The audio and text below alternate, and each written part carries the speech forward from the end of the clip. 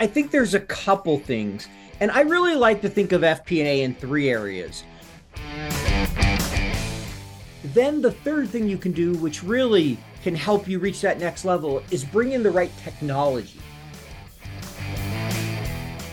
The Excel World Championship. It will be on ESPN. Joining us today is Paul Barnhurst, the founder of the FP&A Guy. So Paul, if you could give us a 60 to 90 second breakdown of you, please. Yeah, sure. I'd be happy to. So name is Paul Barnhurst. I spent most of my career in FP&A, so financial planning and analysis with large companies, American Express, Solera, and others. Today, I run my own business called the FP&A Guy, and that consists of coaching. We've worked with a number of companies doing training, different things like that. I do a little bit of consulting, and then also I run a couple podcasts and provide advice daily or nearly every day on LinkedIn to FP&A professionals around the globe. Appreciate that insight. Thank you very much. What's one mistake that you see private equity firms or portfolio companies making, and what actions would you suggest to correct them? Yeah, that's a great question. So I think one thing I've seen, in my private equity experience is at times there's been too much of a short-term and cost focus. Many private equity have that horizon. They want to get out in 5 to 7 years. But I've seen that experience where they're so focused on that, they've cost to the extent where the business is starting to really struggle. And buyers sometimes see that. So I think it's really important to make sure you find that healthy balance between both revenue generation and cost cutting. You can only do so much. And the next buyer, private equity, you're always looking to get out. That next buyer is going to notice if almost all your benefit is coming from cost cutting, because it will be difficult for them to see, how do I add value to this business? I got to first add cost and try to grow, and you want a premium. And so I think it's really important to keep in perspective that balance and think beyond just when you're going to, sell the company. What is it going to look like in 10 years, not just 3 years or 5 years? Perfect. And if we look at companies called the FP&A Guy, what three things should companies be doing to improve their FP&A process based on your experience of working within firms, but also now consulting with them? Yeah. So, I think there's a couple things, and I really like to think of FP&A in three areas. So first, it's people. And I think the first thing you need to do is make sure you have the right people and you're upskilling them. With everything that's coming in AI and technology, you need people that can do deeper analysis, that knows how to be more productive with AI, and that can tell that story. So I think the first thing is really focusing on making sure, do I have people that meet today's needs, that can be commercial and help drive the business forward? I think the second thing that FP&A teams need to really think about is their processes. Are you constantly streamlining and automating? I've been in situations, and we've all been there, where, hey, why do we do it this way? Because that's the way we've always done it. It just doesn't cut it in a world where FP&A is being asked to do more and more. Data is constantly increasing, and the demands. And I think once you get, you have those right people and you have a process for upskilling and training them, you really focus on creating a culture of process improvement and automation. Then the third thing you can do, which really can help you reach that next level, is bring in the right technology, because technology serves as an enabler. If you start with technology, you're almost always going to end up with a failed transformation. You need to think about all the other stuff and then use technology to enable and free up your team to focus on being good business partners with the business. So looking at technology, and technology is a bit of a demon in itself, because everyone's got the best technology. There's new software coming out every week. Yep. And, we can go tried and tested, we go new. It doesn't always, fit what we want. And sometimes we don't know what we want. So what can companies do? What can private equity firms, what can portfolio companies do to kind of improve their decision-making around, if we focus around FP&A, technology and support there, what are some of the considerations they need to be taking on board? Yeah. So, I think there are a couple things, right? Most transformations fail. And so first, you need to think about strategically why you're doing this. Make sure you communicate and you start small. But then there's the second part of, how do you find the right technology? When should you do it? And I think there are a couple things, right? Most companies, pretty much everybody starts on a spreadsheet. It's how you plan, right? It's how I do it for my business today.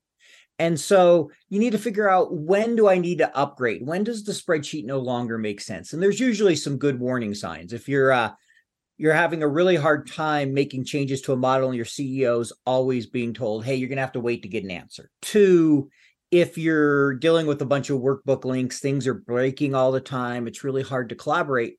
Those are all signs that you probably want to look at technology. But from there, it really comes down to doing your due diligence, because there's never a right tool, right? There's not one technology that's going to solve your problems. There's usually many technologies that will work. And so it's then understanding, okay, what am I going to look like in 3 to 5 years? What's important to me? Is it the reporting that comes from this? Is it the planning piece? Is it, business intelligence? Is it a low learning curve? Like, do I want to stay in basically a spreadsheet and just get some of the benefits that come from a planning tool? And so that helps you narrow down, where to focus, is by having that real understanding of what are those important things to you? What are things you can live with, live without? Because, right, every vendor is going to give you this presentation of, oh, we got all these cool things. Wow. And sometimes you get caught up in that and you buy something and later you realize, okay, 90% of what they have is not what I need, but it looked cool. And so you really got to have that fundamental understanding of, what do I need? What does good for my business look like? And then, narrow down those choices so you make sure you get something that's going to be beneficial to you, not something that looked cool in a demo.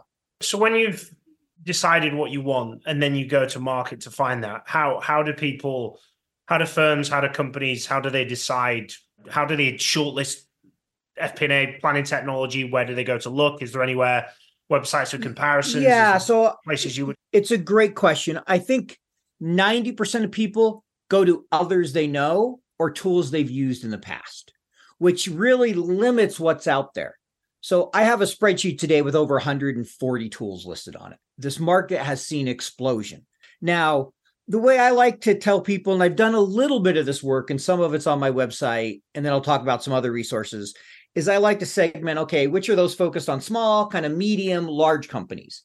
And then on another scale, I look at, okay, am I looking for a tool that's highly integrated with spreadsheets, a spreadsheet replacement, kind of on that scale?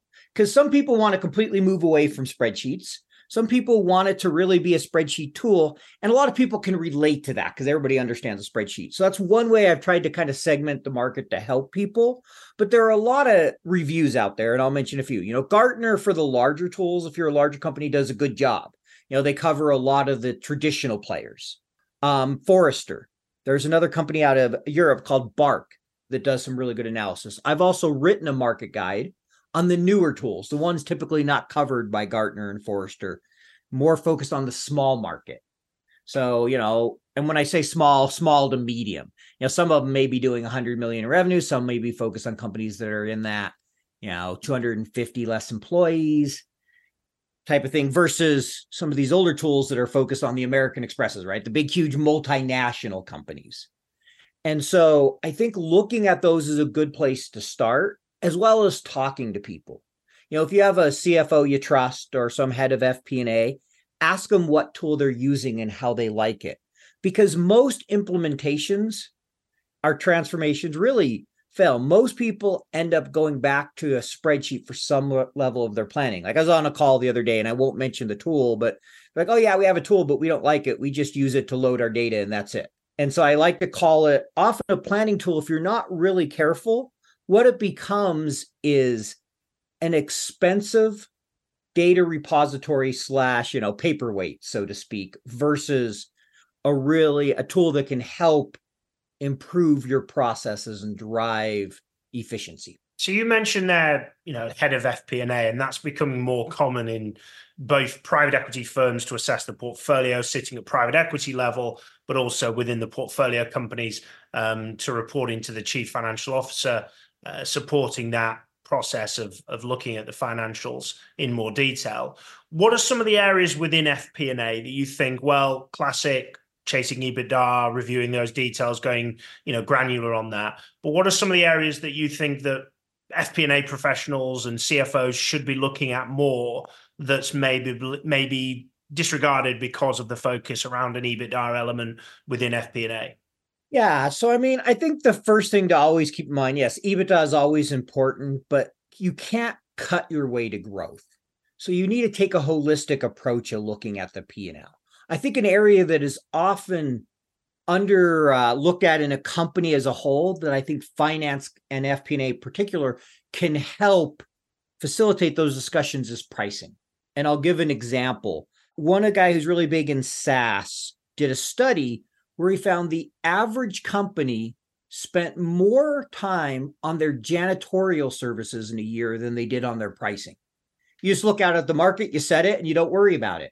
But the reality is, if you're selling on value and you're thinking strategically, you should be reviewing that regularly. And that's something where finance can really help run the numbers, help you understand the margins, what the impact will be, and help facilitate those discussions with sales and marketing and whoever it may be to raise prices.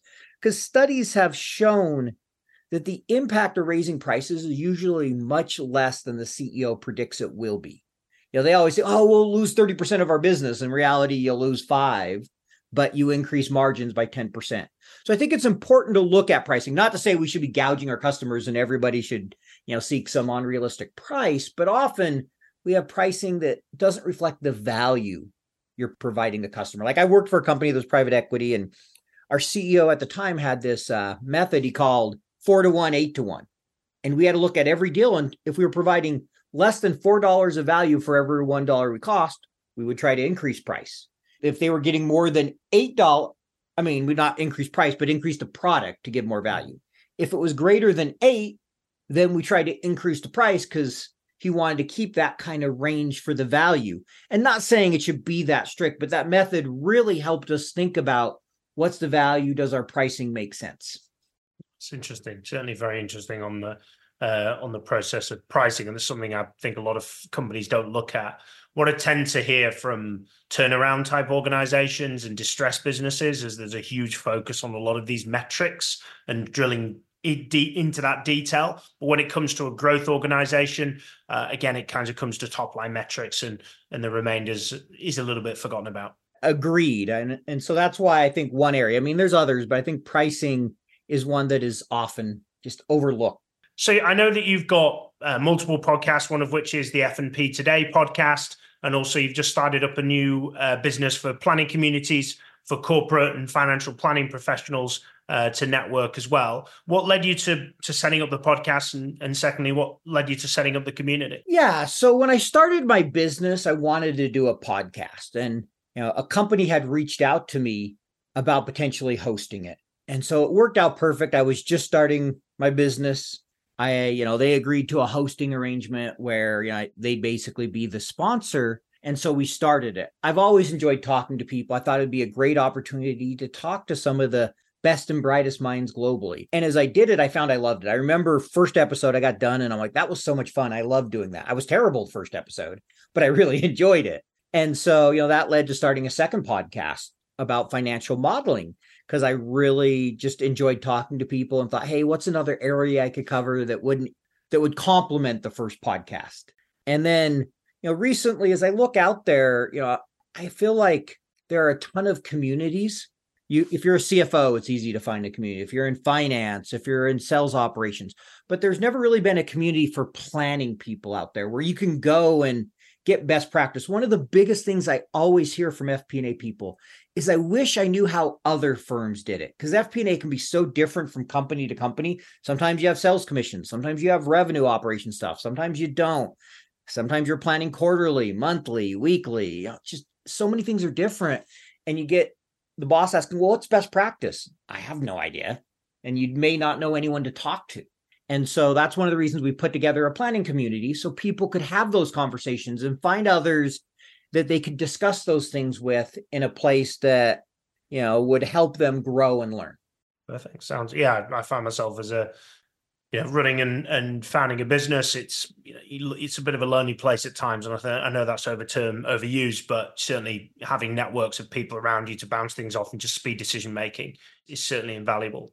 What are your influences? You're obviously a podcaster yourself, but what do you read? What do you watch? What do you listen to? Do you recommend that others check out? Yeah, no, that's a great question. Outside of work, I don't get a lot of time to do the reading and other things with family. A lot of time is spent with different activities with my daughters, but a few things I really enjoy. I love always upskilling myself in Excel. I'm an Excel nerd. Like one of the things I'm actually going to this weekend and next weekend one is the College World Championship for Excel. I'm going to be interviewing some of the candidates. And then the next weekend, I'm going to Vegas. It's being held in a HyperX gaming arena, the Excel World Championship. It will be on ESPN. So that's one I've been getting into lately, and I'm hoping to compete some next year with no illusions of grandeur. I did it once this last year and I got annihilated, but it helps me get better, and I like learning Excel. So that's one thing. Then beyond that, I enjoy reading from time to time, different business books. Right now, I'm reading one called Effective Data Storytelling. But when it comes to outside of work, I often either family or reading fiction. So I think everyone will be asking the same question. I've never heard of the Excel World Champion. You're not the only one. Everybody asks when I. What on earth do you have to do? I mean, I can do the all equal sum formula, and that's kind of the extenuation of my capabilities. But what on earth do you have to do to become the world champion at Excel? So I interviewed him. So actually, if you go to my podcast, the guy's name is Dermot Early. He's a 2-time world champion. Some people have referred to him as the Michael Jordan of financial modeling, which is just funny to me. But it's a hell of a compliment. So listening to that episode, you'll get an idea. But how it works, I'll explain a little bit of how a competition works. I think most people find it interesting. So typically you have 30 minutes to solve a case. The case has some visual, so it can be presented on a screen. People could actually watch it, see your keystrokes. And what you're doing, you're starting with a very easy. So it could be something as simple as picture a map with a bunch of trees and a road in the middle. And the first question would be, tell me how many different kind of trees there are. So how many pine trees are there? How many oak? And they've given you that legend. And so simple count if you figure it out. Next, okay, now tell me how far each tree is from the road. And so now you got to think of, okay, how do I do that? The road runs different ways and it can't be diagonal, coming with the formula. Next step may be, okay, tell me what profit you'd get by cutting all the pine trees. So now you got to figure out the distance to get there. You got to figure out how much it costs, what the price is. And it just gets more and more difficult at each level, where often optimization cases to, okay, you can't cut the same tree twice every day of the month at this price. How much profit would you earn? Would you cut all the trees or not? And if not, how many wouldn't you cut? Because it's not, cost effective. So you're starting to run all kinds of formulas and optimizations. And the guys who do it, the best in the world, typically tend to come from computer science or mathematics because they're programmers. They're bringing that logic and writing basically code in Excel.